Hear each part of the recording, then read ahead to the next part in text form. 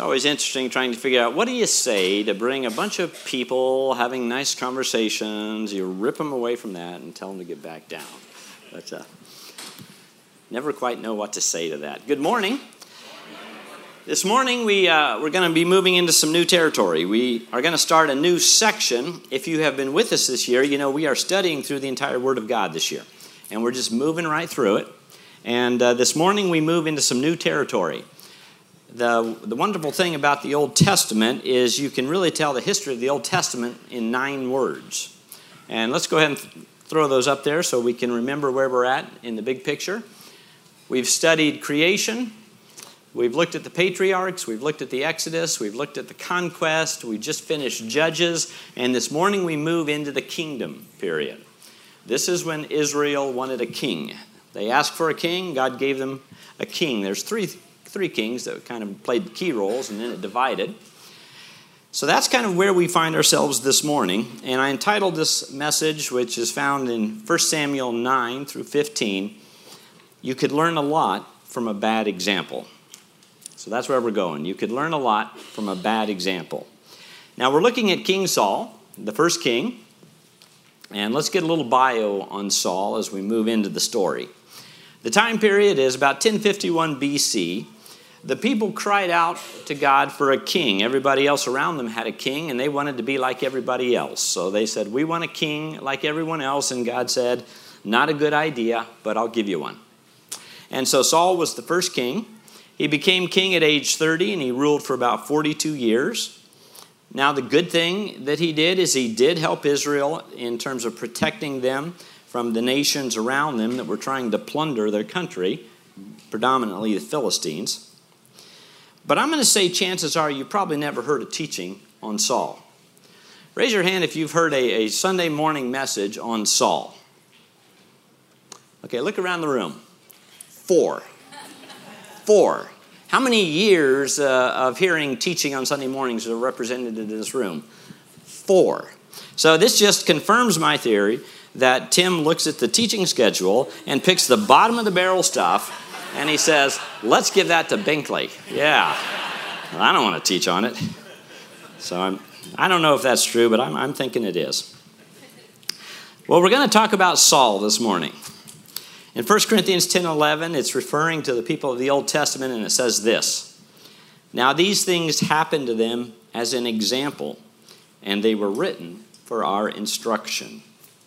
So in other words, as the New Testament's looking back on the Old Testament, which is filled with some good examples and some bad examples, it's saying that we should study this. We should learn from it. We should look at the good examples to see what we should follow, but we should also look at the bad examples to see what we should avoid. And this morning, we're going to try to learn some things from Saul's bad example. You know, foolish people never learn from their own mistakes.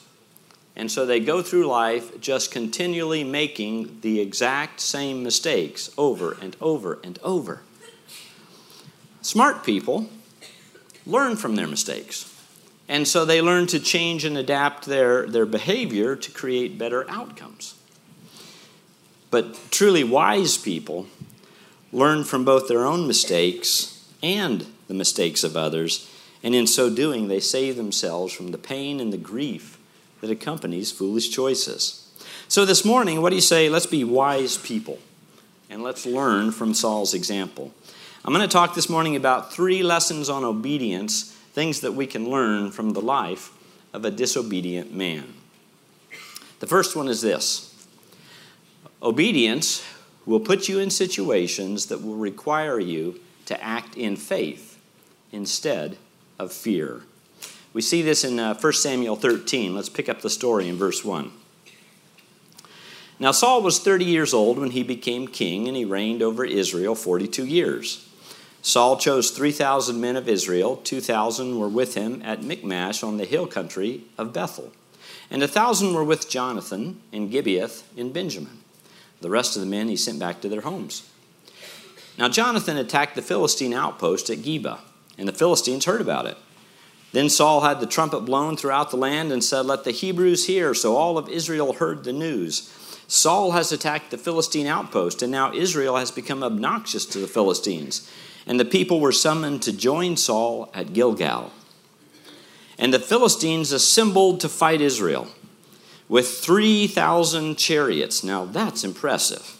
6,000 charioteers and soldiers as numerous as the sand on the seashore. And they went up and camped at Michmash, east of Bethaven. Now when the Israelites saw their situation was critical and that the army was hard-pressed, well, they hid in caves and in thickets and in rocks and in pits and in cisterns, and some Hebrews even crossed the Jordan to the land of Gad and Gilead. Now Saul remained at Gilgal, and all of the troops with him were quaking in fear. And he waited 7 days, the time set by Samuel. But Samuel did not come to Gilgal, and Saul's men began to scatter. And so he said, well, bring me the burnt offering and the fellowship offerings. And Saul offered up the burnt offerings. So that's what happened. Now, what should Saul have done? Well, what he should have done is wait on Samuel to come offer the burnt offerings. In 1 Samuel 10:8, Samuel made it very clear. He told Saul, go to Gilgal, wait for me. When I come, I'm going to offer the offerings and I'm going to tell you what to do. The directions were very clear. Now, Saul knew that what he was doing was wrong. Saul was not a priest. Saul was not a Levite. He was from the tribe of Benjamin. That was not their job. That was not their role. He couldn't offer burnt offerings. But he somehow decided that he had waited long enough on God. He had waited long enough on Samuel to fix this. And so he concluded it would be a good idea if he just took things into his own hands and did what needed to be done. Have you ever done that? Most of us have. I mean, even good men of God have done that. Abraham did that with Ishmael. God, you're just taking a little too long for your promise to come through. It's just been a little too long, God, for your deliverance. And so it somehow seems like maybe you just need a little bit of help. So I'm just going to take things into my hands and I'm going to help you out, God. Now, why do you think Saul did what he did? Well, we really don't know, do we? It doesn't tell us. Was it just impatience of spirit, immaturity? Was it just a lack of faith, not believing that God could give them the victory? Was it the fear of other people's opinions who were kind of looking at the situation and maybe telling them what they thought he ought to do? Well, we really don't know for sure. But we do know this. Obedience will put us in places that will require a faith response instead of allowing our lives to be driven by our fears. Now, in this situation, the faith response would have been to wait for Samuel. To stand up and show a little faith that God was at work here, that God was in his circumstances. He could have stood up and said, come on, guys. God has led us here, and God is not going to abandon us now. Remember that the Lord Almighty is with us. So come on, guys, stand firm, be strong, be courageous, because God is going to come through today. God is going to be glorified here. Come on, guys, we can do this. But he didn't do that. No, on the other hand, he listened to his fears, and he decided that he'd wait long enough for God to work. So it was time to take things into his own hands and fix them. Let's look at how that turned out for Saul. Verse 10. Now, just as he finished making the offering, Saul arrives. Oops. I mean, he probably hasn't even washed his hands yet from the offering, and there's Samuel. Couldn't wait 10 more minutes for God to deliver him. And Samuel went out to greet him, and Samuel says, what have you done? And Saul replied, well, when I saw that the men were scattering, and when I saw that you did not come at the appointed time, and when I saw the Philistines were assembling at Michmash, I thought, now the Philistines will come down against me at Gilgal, and I have not sought the Lord's favor. So I felt compelled to just go ahead and offer the burnt offering. Samuel asked a very simple question, didn't he? Saul, what have you done? Samuel already knew what he had done. The question was for Saul. It was his chance to come clean. It was his chance to take responsibility for his sin. You see, there's only one biblical solution that works when we have sinned: genuine confession and repentance. In 1 John 1:9, it says, if we confess our sins, he is faithful and just and will forgive us our sins and purify us from all unrighteousness. Now, did Saul do that? No, he did not. When confronted, he uses rationalization and blame shifting to explain why what he did was right, at least in his own eyes. He said, it wasn't me, the people were scattering. It's their fault, not mine. And you did not come at the appointed time. It's your fault, not mine. And the Philistines were assembling. It's their fault, not mine. And even if you don't buy that, I didn't want to do it, but I forced myself. I had no other options, so don't blame me. Now, what are you not hearing in Saul's response here? What you are not hearing is this: forgive me, for I have sinned. You don't hear that. The truth be known, I don't think Saul thought he had anything that even required forgiveness. Since his actions were driven by his fears instead of his faith, his disobedience made sense to him. And so he was going to stand his ground and argue his position. So when confronted, Saul does not confess his sin and take responsibility for his actions. He rationalizes and he blame shifts. Let's take a look at how that worked out for him. Verse 13. You have done a foolish thing, Samuel said. You have not kept the command the Lord your God gave you. If you had, he would have established your kingdom over Israel for all time. But now, your kingdom will not endure. And the Lord has sought out a man after his own heart and appointed him ruler of his people, because you have not kept the Lord's command. Saul was learning here a hard lesson, that disobedience has consequences. Obedience brings blessing, but disobedience, even when forgiven, can sometimes come with consequences. Bottom line is we can choose the choices we make in life, but we cannot choose the consequences of those choices. Only God does that. So the first principle is obedience will put you in situations that will require you to act in faith instead of acting out of fear.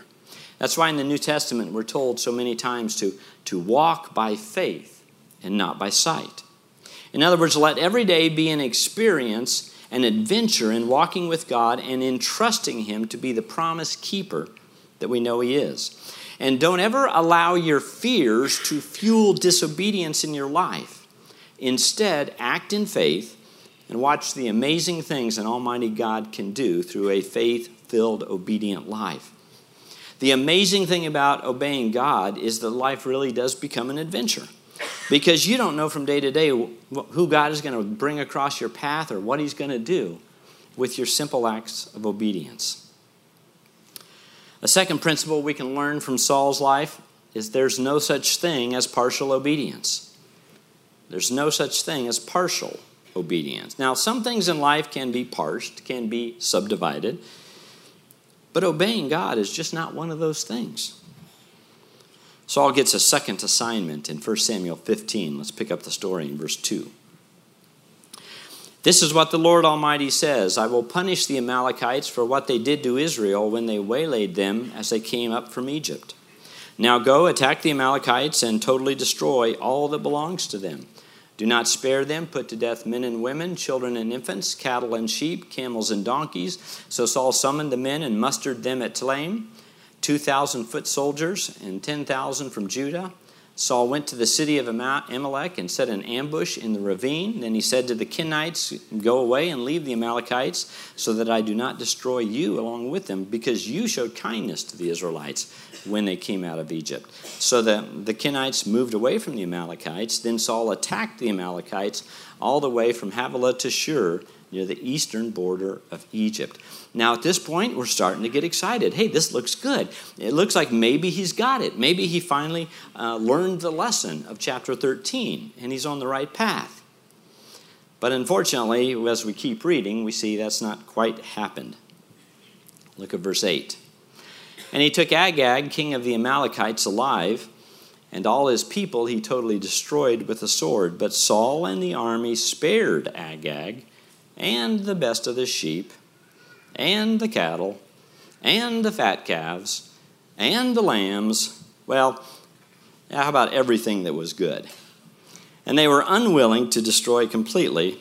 Now, but everything that was despised and weak, they totally destroyed. So, in other words, they destroyed the trash. And they pretty much kept everything that looked good to them, everything that seemed valuable. But they spared the king and the best of the sheep and the oxen. Now, what should Saul have done here? Well, he should have obeyed God's directions and destroyed it all. What did he do? He kept all the nice, good, shiny, interesting-looking stuff. Now, why did he do this? Well, once again, we don't really know his motives. Was it greed?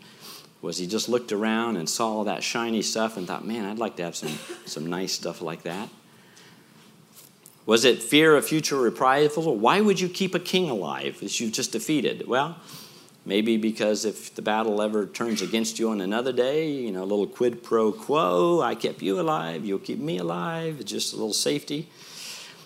Maybe it was the fear of the opinion of the soldiers who were thinking, hey, we fought the battle, we should be able to make some money off this. We don't know for sure. But once again, we do know this. He fails to obey God's directions. And once again, Samuel has to show up to confront. In chapter 15, verse 10, we see that story picked up there. Then the word of the Lord came to Samuel. I regret that I have made Saul king, because he's turned away from me and he's not carried out my instructions. And Samuel was angry, and he cried out to the Lord all that night. And early in the morning, Samuel got up and he went to meet Saul. But he was told, Saul has gone to Carmel, and he's set up a monument for his own honor. Just a side note, it's never a good idea to set up a monument to your own honor. Seems like a good idea, always ends badly, okay? So don't go there in case that's, something you're thinking about this morning. But he's turned and he's gone down to Gilgal. So, okay, this is a second opportunity. Maybe Saul's learned, right? Maybe he got something out of that first experience. Maybe he'll do it right this time. Maybe this time he'll respond with genuine confession and repentance. Well, that would be a wonderful thought, but unfortunately that's just not what happens in this story. In fact, he responds with 3 different strategies in his attempt to deflect the confrontation. Strategy number 1 is, let's start with just lying. 15:13. When Samuel reached him, Saul said, the Lord bless you. I have carried out the Lord's instructions. But Samuel said, okay, then what then is the bleating of the sheep in my ears and the lowing of the cattle I hear? So apparently the noisy livestock kind of ruined this approach right from the get-go. It might have been able to sell the lie if there hadn't been all those noisy sheep in the background. So he kind of realizes, okay, I guess lying isn't going to get me out of this. So he goes to his second strategy, and that's blame shifting. We pick that up in verse 15. Saul answered, well, the soldiers brought them from the Amalekites, and they, underline they, spared the best of the sheep and the cattle to sacrifice to the Lord. Now, this is moving from blame shifting to rationalization. The only reason we saved this stuff is so that we could sacrifice it to the Lord. So in other words, I understand I did the wrong thing, but hey, I did the wrong thing for a good reason. So it's okay, right? That's called rationalization. But we totally destroyed the rest. Samuel is having none of this, verse 16, and just says, enough, okay? Just enough, Saul. Let me tell you, he says, what the Lord said to me last night. Tell me, Saul replied. And Samuel said, although you were once small in your own eyes, did you not become the head of the tribes of Israel? The Lord anointed you king over Israel, and he sent you on a mission, saying, go and completely destroy those wicked people, the Amalekites. Wage war against them until you have wiped them out. Why did you not obey the Lord? Why did you pounce on that plunder and do evil in the eyes of the Lord? So at this point, Saul realizes lying hasn't worked. Blame shifting hasn't worked, so he's going to pull out everything he's got. He's going with strategy 3 now. And that's angry denial. Maybe that'll get him off the hook. Verse 20. But I did obey the Lord, Saul said. I went on the mission the Lord assigned me. I completely destroyed the Amalekites, and I brought back Agag, their king. Stop here. Look at that sentence. This is where you go, Saul, are you listening to the words coming out of your mouth right now? I completely destroyed the Amalekites and I brought back? You can't bring back if you completely destroyed. This is called denial. Denial. I'm just going to pretend something that's not true. So after his denial, verse 21, he goes back to his blame shifting. And the soldiers took the sheep and the cattle from the plunder, the best of what was devoted to God. And throw in a side helping of rationalization. Once again, in order to sacrifice, we did the wrong thing, but we did it for a good reason, to sacrifice. So the second principle is there's really no such thing as partial obedience. Partial obedience is not obedience at all. Let's be honest and call it what it is. It's just disobedience. That's all it is. Now, what are the consequences of Saul's disobedience? Well, you pick up the story in verse 22. But Samuel replied, does the Lord delight in burnt offerings and sacrifices as much as in obeying the Lord? To obey is better than sacrifice, and to heed is better than the fat of rams, for rebellion is like the sin of divination, and arrogance like the evil of idolatry. And because you have rejected the word of the Lord, he has rejected you as king. Partial obedience is not obedience at all, because God is so awesome and so gracious that he is worthy of being loved with our whole heart and soul and mind, and he is worthy of our complete and wholehearted obedience. And once again, Saul has made the mistake of just not taking God seriously. Let's take a look at the third lesson we can learn from Saul's life. And that is, obedience is not an option in God's will for your life. Obedience is not an option in God's will for your life. Sharon and I, we like the outdoors. We're campers, and we've done a lot of tent camping. We've done tent van camping, and we've decided we're going to kick it up a notch, and we're going to some of our friends have one of these little pull-behind camping trailer things. But my Honda Accord doesn't pull very much. So I realized I've got to go to a little beefier vehicle here if I want to be able to pull one of those guys around. So I was, talking to a lot of my friends who do this, and just, you can get a truck, but when you go to get a truck, there's a lot more to it than that, isn't there? There's about 1,000 different options. You can get this package or that package, and I'm saying, okay, if we're wanting to do this with it, which options do you want to get on there? You don't want to get it, and then 6 months later say, wow, I wish I'd got this, So I was trying to just get some information. What options do you want to put on that to do what we want to do with it? If you look for cars, you know that you can get a car, but you can get it with 100 different kinds of options on that. So you got to choose your options. And I think, although that kind of maybe is important with vehicles, sometimes we mistakenly think that obedience is an option in being a disciple of Christ. I think sometimes we mistakenly think like this: well, I'm saved, I'm going to heaven, but see, now I can kind of pick and choose the situations where I want to obey God and the others where, well, I just kind of want to do what I want to do. And in the end, it won't make any difference because everything's going to kind of turn out the same way. I think we think like that sometimes. The problem with that is just not true. It's not true. Saul had the opportunity here to be a courageous, godly king and leader.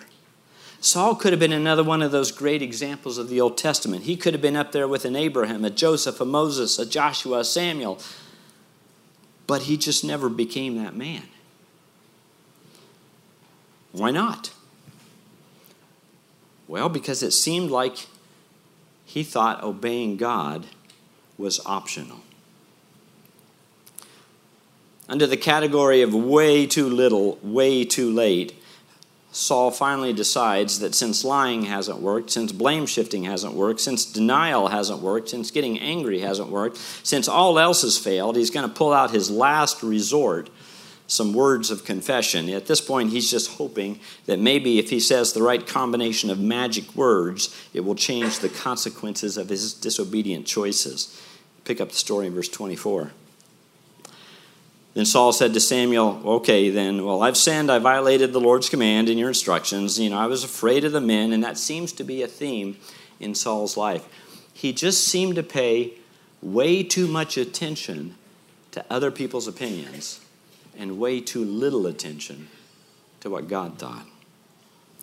I was afraid of the men, so I gave in to them. But now I beg you, forgive my sin and come on back with me and let's worship the Lord together. Verse 26, but Samuel said to him, I will not go back with you.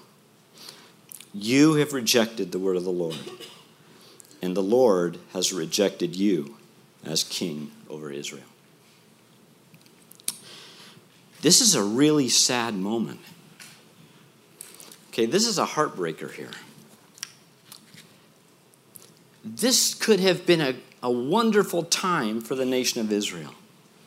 Samuel would have been the spiritual leader, reviving the people. Saul could have been the great military leader, protecting them from the Philistines. It could have just been a wonderful time of blessing for Israel and the people of God. But that just didn't happen. Didn't happen. Verse 35, until the day Samuel died, he did not go see Saul again. Though Samuel mourned for him, and the Lord regretted that he had made Saul king over Israel. You see, the point here is, life does not turn out the same either way. Obedience is not an option in God's will for your life, because a life of obedience is a life that is filled with love and joy and purpose and peace and kindness and eternal significance, and a life of disobedience will take you to a very different place. Saul stayed in power for a number of years after this event, but his life, well, it was quite honestly a miserable one. His days were filled with a jealous, raging obsession to chase down the next guy, King David, to chase David around the countryside, attempting to kill him in hopes that somehow he could hold on to his power and to his position. Saul was the king, and as king, he had tasted power and he had tasted position. And that is a drug far more addictive than any opioid available on the market today. And like many before and since, he had become addicted to it. And at this point, he was willing to do anything to hang on to it, even if it meant murder. If God uses you, if he places you in a position of power or authority in maybe your work environment, your community, your church, your state, your country, then that's great. That is wonderful. Use that opportunity to serve God wholeheartedly in that assignment. But realize that that's only temporary. And at some point, God will put someone else there. And when that time comes, don't be like Saul, fighting and striving to hang on to the position that God now has given to someone else. A better example here would be the example of Christ in Philippians 2, who in humility gave up position, who in humility gave up power to serve. Had Saul been a man of greater integrity than he was, he could have accepted that his time as king was over, and he could have helped this new King David get started off right. He could have sat down and said, King David, I want you to have a great run here, and don't make the mistakes I've made. And he could have been a mentor, but instead he ran around the country trying to murder David in a vain effort to defeat the very plan of God. Saul's not our example to follow here. But we can learn some important lessons from his life, one of which is obedience is not an option in God's will for your life. The path of obedience and the path of disobedience take you to two very different places. And experiencing God's purpose for your life can only be found when you choose the path of obedience. So we could learn a lot from a bad example. We can learn that obedience will put us in situations that will require us to act in faith instead of fear. And when you're in that situation, when you're at the crossroads, and the fears are real, I understand that. The fears are real and they're present and they're attacking your mind and they're attacking your heart and they're trying to get you to act a certain way. But just as real is your faith. The promises of God are just as real. And when you stand at that crossroads, choose faith. Don't listen to fear, because it'll take you to a bad place. There's no such thing as partial obedience, so offer the Lord your whole heart, mind, and soul. Offer complete obedience, and then stand back and just see the amazing things that a great God can do to accomplish his purposes through the simple acts of obedience of his people. And thirdly, obedience is not an option in God's will for your life. Experiencing and fulfilling God's will in your life requires a heart of obedience. One thing Saul just never seemed to understand is that obedience is not really about duty. It's not about doing what you're supposed to do.